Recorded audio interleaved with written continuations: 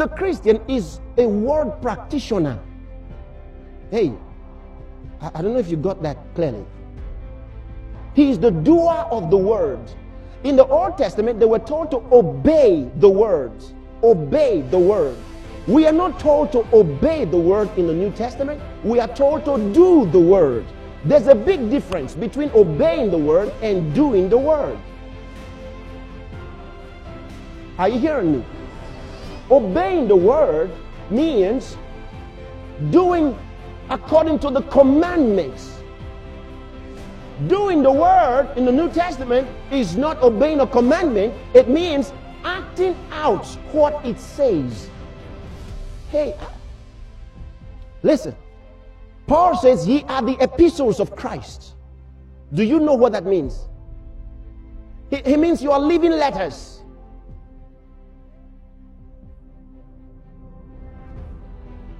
You haven't gotten it. You didn't get that. Can I get that back to you? You want to hear it again? All right. Who is Jesus? The Word, the living Word.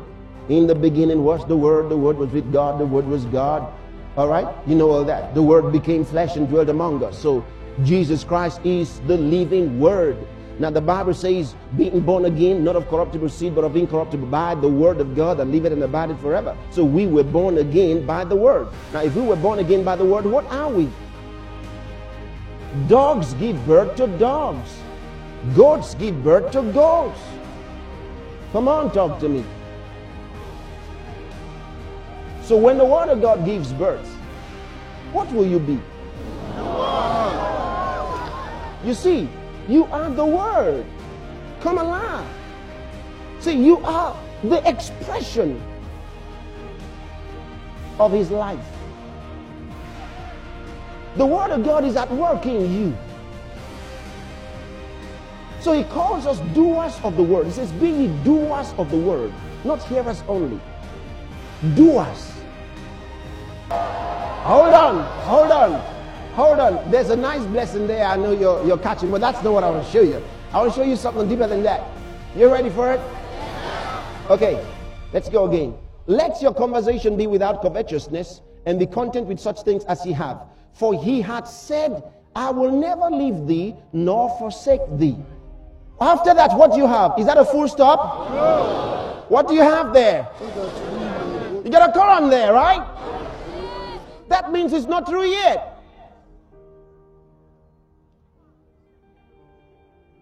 What's next? Read the next part. So that we may boldly say, stop. Stop. Hold on. I want to show you something so powerful in these two verses. God is showing us an extraordinary principle of the kingdom of God. He says, for He hath said, so that we may boldly say. He hath said, so that we may boldly say. That tells you something. The reason God said what He said is so that we may boldly say something that is consistent with what He said.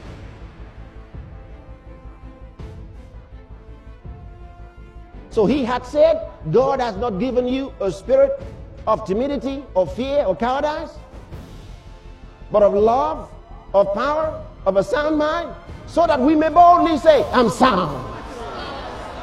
I'm sound. I'm sound. You see that? I can boldly say that. I'm sound.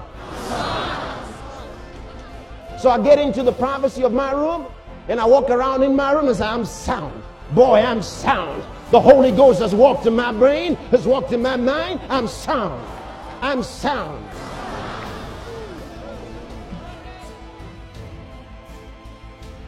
If you don't proclaim success in your privacy, you will never have it publicly. Now that's another important saying. Listen, the government will never make you rich.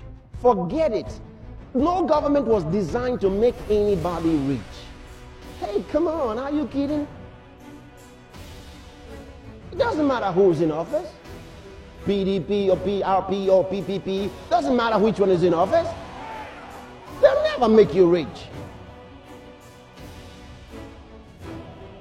They'll never make you successful. Success is in your spirit. It's in your spirit.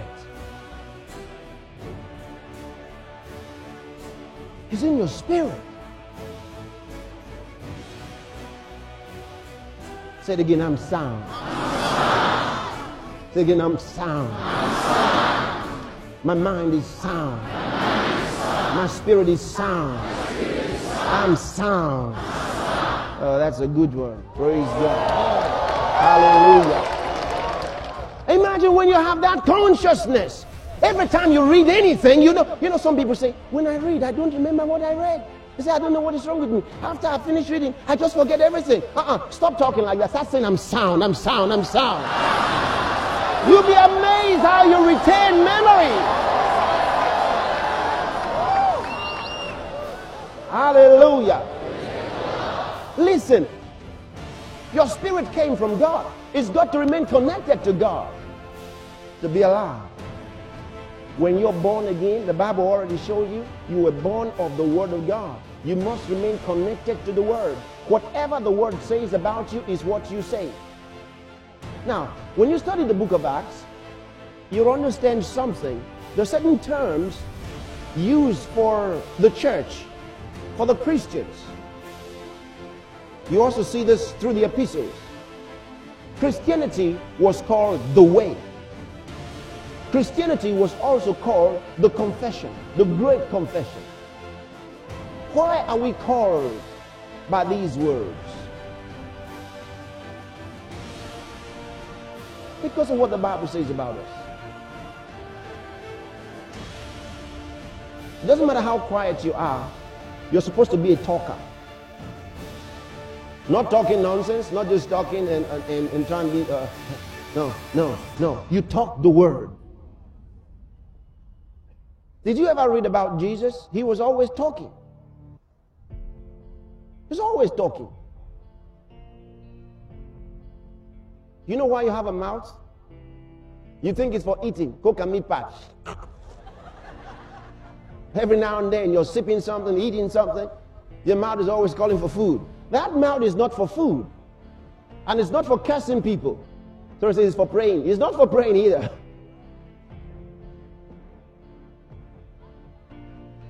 That mouth was given to you to chart your course in life. This mouth you're seeing,